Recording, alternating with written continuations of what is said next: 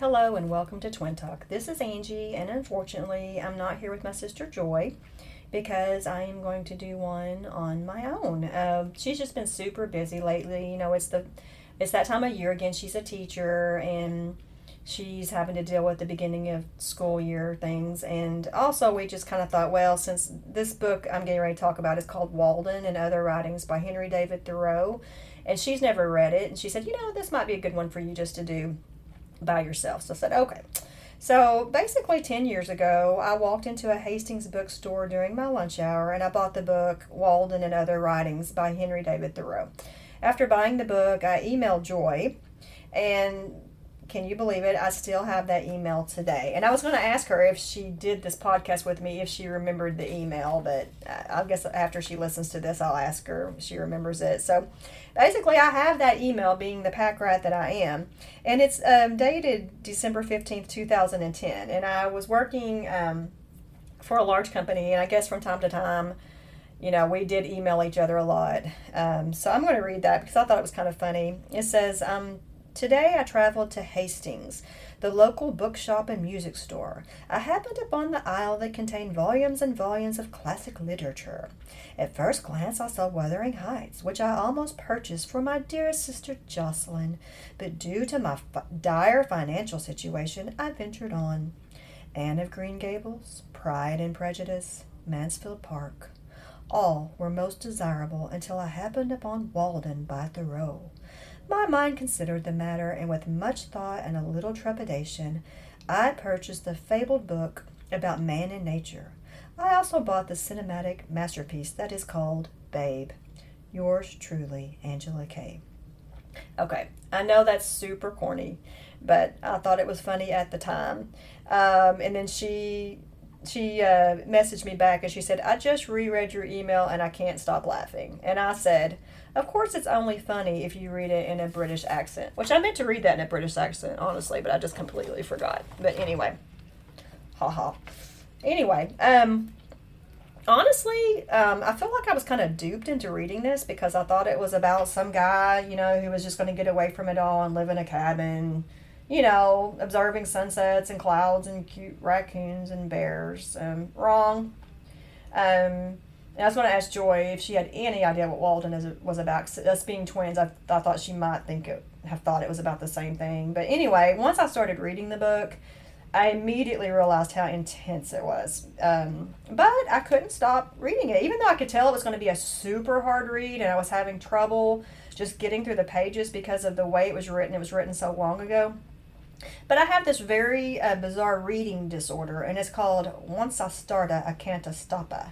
You ever heard of that?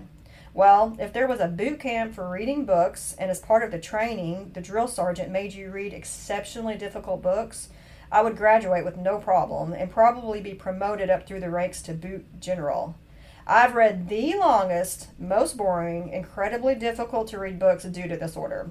Who cares that I'm wasting my life away reading something I don't enjoy and don't understand, but something within me just says, keep going, march on. Only 500 pages left. You can do it. If anyone out there has a cure for this, can you please contact me? Or better yet, if there's anyone out there who has this same problem, would you please comment on our site through SpeakPipe? I'm being serious. If we're one of these people that just because you start a book, you feel like you have to finish it, I need to know. Okay, so I've mentioned this before. It's been quite a while ago, but I have a book called A Book Lover's Diary. And back when I finished the book, or anytime I finish a book, I always write a little summary about it. And since it's been so long since I read this, it's literally been 10 years ago, I went back to find, okay, this is interesting. I actually bought the book 10 years ago, but in the actual book, at the very last page, I wrote that I finished it May 25th of 2014. So here's my dilemma. I don't know if I literally did not read the book till 4 years after I bought it, or if it took me 4 years to read the book. Now, I know that sounds crazy to some people, but I actually do occasionally just keep a book on the side, and I only read a paragraph here and there I seriously think it probably did take me, I probably read this over the course of a couple months if I was guessing, just here and there. Okay, so here is my commentary that I wrote after the end of Walden. 525:14, Walden and Other Writings by Henry David Thoreau. Okay, first of all, I need to say that this was my latest eternal read. This is what I jokingly call books that seem to have no end. My last eternal read was The Last of the Mohicans. Like Mohicans, Walden was written in a different era and a different style of English, and thus very difficult to read. I was browsing through Hastings one day while on my lunch break at where I used to work, and saw it. I had heard of it and was intrigued by the theme of the book. After all, wasn't it about a guy who lived in seclusion in a cabin by a pond for 2 years?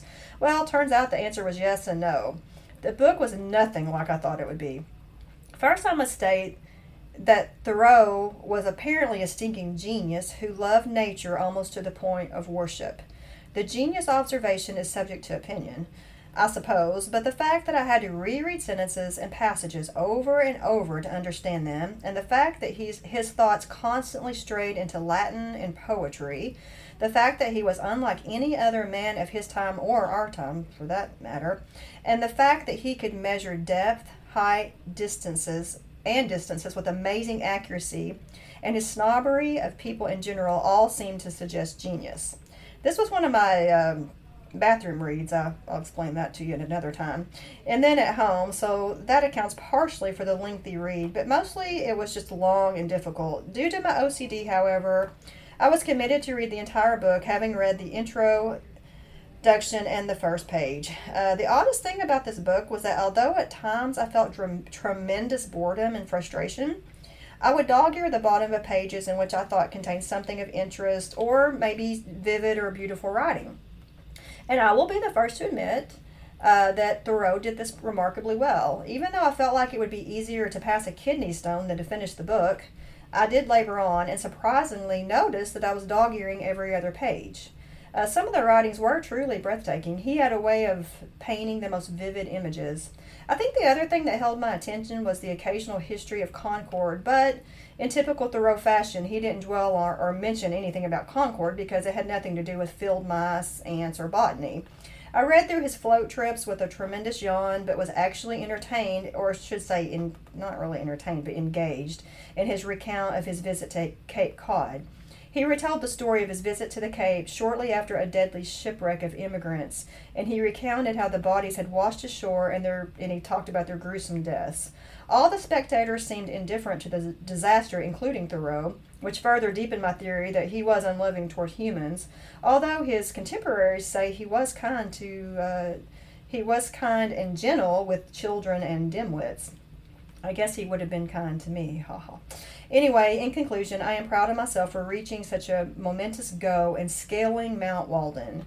I would never recommend this book to anyone unless it was for a type of punishment. On second thought, no, not even then. If someone could somehow glean the scattered but beautiful passages and put them into one book, now that would be worth the read. Could I do that? Maybe in my next eternity. So anyway, that was my summary, and I made a little note here on page 748, one of his quotes, "Let us consider the way in which we spend our lives." I thought that was a very good quote. And then also, so at the beginning of the book, there's an introduction by Ralph Waldo Emerson, who's very, very famous, who was his mentor.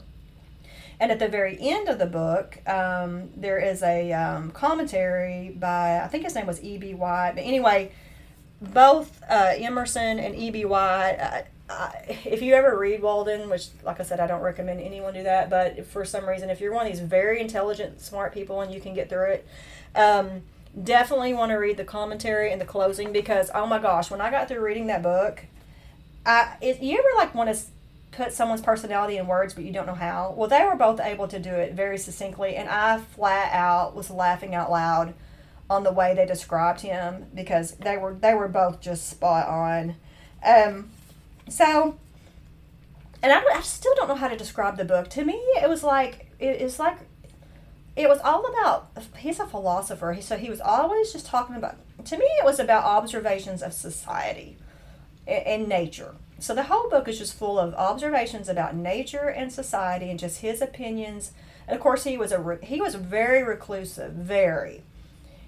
Like I say, I do believe he was a genius. Like, if he lived in our day and time, he would be kind of the weird guy at the end of the block who dresses funny and talks funny, and you might see him out at 3 o'clock in the morning looking at going for a walk down the street, looking at people's trees and bushes and things. I don't even know how to describe him. So a little background about him. He was born in 1817 and he died in 1862. He was a social reformer, a naturalist, philosopher, a transcendentalist, and scientist. He wrote Walden as well as a popular essay entitled Civil Disobedience. And I have heard of civil disobedience my whole life. Now, civil disobedience is included in Walden and other writings, so I have actually read it. I could do a whole other podcast about his life, as he was a very interesting person. And like I said earlier, his mentor was the very famous Ralph Waldo Emerson. Okay, so like I said, I even mentioned this in my little book summary, but I've got to be completely truthful. As I said in my book summary, there were some surprising and redeeming qualities. Some of his writing was beautiful. And like I said, I did dog-ear a bunch of pages that I thought had some really interesting passages in them. So I guess you could kind of liken my experience as it's kind of like you're looking for precious gems among a pile of seaweed, maybe.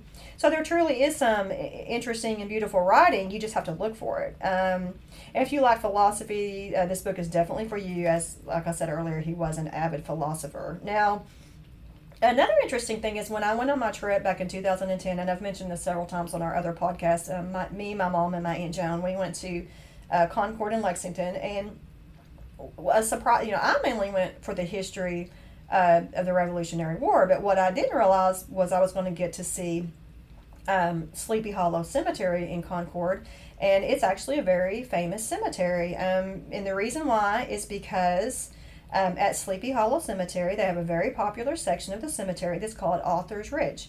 And who is buried at Author's Ridge? Well, Henry David Thoreau, Louisa May Alcott, Nathaniel and Sophia Hawthorne, and Ralph Waldo Emerson. So, look at that. You've got some literary giants, and they're all buried in the same place. Now, do you want to go visit a graveyard? Probably not. But, if you're ever in Concord, go. It's actually a very pretty cemetery, and I just think it's so interesting that they're all buried together there. And another interesting thing about that is when this cemetery was dedicated, I did read that Emerson actually spoke at the dedication of that cemetery. So I thought that was pretty cool. Okay, so the last thing I want to mention is that Thoreau is remembered for his many quotes.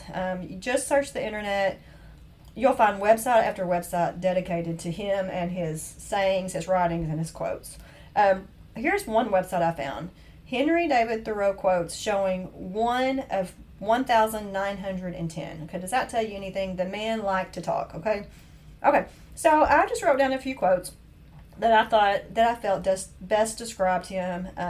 One of the quotes, "Not all who wander are lost." Now, unless you've had your head under a rock these last few years, that quote is on everything. It's on jewelry, t-shirts, bumper stickers. You'll see it on slogans. I have seen that thing 1,000 times. Now, the only thing is, when you actually Google that, some say that it was coined by J.R.R. Tolkien in The Lord of the Rings, but there's also evidence that Thoreau said it as well. So I'm not really sure, but I wrote that that's possibly one of his quotes. Okay, so the rest of these are his quotes. And I'm going to read through them because I do feel like these all describe who he was and some of his beliefs. Let us consider the way in which we live our lives. Enjoy when you listen to this. I was going to have you say these quotes with me. We were going to alternate, and I was going to play really sappy music in the background and tell you have to say it with a straight face and not laugh. But, oh well, I guess I'll just say them and it'll be a little boring. But here we go. Let us consider the way in which we live our lives. Rather than love, than money, than fame, give me truth. How vain it is to sit down to write when you have not stood up to live. I find it wholesome to be alone the greater part of the time. To be in company, even with the best, is soon wearisome and dissipating. I love to be alone. I never found the companion that was so companionable as solitude. That man loved to be alone. I think he just felt like most people weren't worth his time, and he even said as much throughout his book. Our life is frittered away by detail. Simplify. I would rather sit on a pumpkin and have it all to myself than be crowded on a velvet cushion. That's probably my favorite. Things do not change. we change. Any fool can make a rule, and any fool will mind it. A man is rich in proportion to the number of things which he can afford to let alone. Every generation laughs at the old fashions, but follows religiously the new. An early morning walk is a blessing for the whole day. I had 3 chairs in my house, 1 for solitude, 2 for friendship, 3 for society. And here's one that really sums him up. Take long walks in stormy weather or through deep snows in the fields and woods, if you would keep your spirits up. Deal with brute nature. Be cold, be hungry, be weary. Amid a world of noisy, shallow actors, it is noble to stand aside and say, I will simply be. We are born as innocents. We are polluted by advice. I make myself rich by making my wants few. What you get by achieving your goals is not as important as what you become by achieving your goals. Okay, hope you enjoyed my Thoreau quotes. I know the voice was pretty corny, but anyway, in closing, I was going to give you my rating for Walden. I give it 1 Walden. That's all I really have to say about that book. It was extremely excruciating read. I know that it's required reading in a lot of, I believe, colleges and such. If you ever have to actually read it, I would just go online, and I shouldn't suggest you cheat, but in this case, I think it would be worth it to find out what it's about. But like I said, and you know what, the other thing, I just will mention this before I close, and it may be that I read that at the wrong time of my life, because there is a lot of wisdom, and then don't get me wrong, I actually agreed with 90% of what he said. I just felt like I was being preached at. And it was so funny because in the commentary, the guy that did the commentary, E.B. White, he said, oh, if I could only bring Thoreau to modern day life, into our time frame, he said, and if I could take a walk with him through the woods, and I would apologize for all my perceived sins. And I just cracked up laughing because it was so true. Everything he said, you're like, oh my gosh, I do that, or I've done that. And you just felt like you were this worthless person because you did something to hurt Mother Earth or whatever. But anyway, like I said, there is so much wisdom and a lot of good things in the book. It was just the way it was written, and I felt like I was kind of being preached at. And I don't know, I just feel like it's a tree hugger's dream, to have that book. But like I said, like if I was to have read it maybe like another 10 years when I'm older, maybe I would have enjoyed it more. Probably not. So anyway, that's all I have to say about Walden. And other writings, 1 Walden. So thanks for listening. I hope I didn't bore you too much, and I will see you next time with Joy, hopefully on Twin Talk.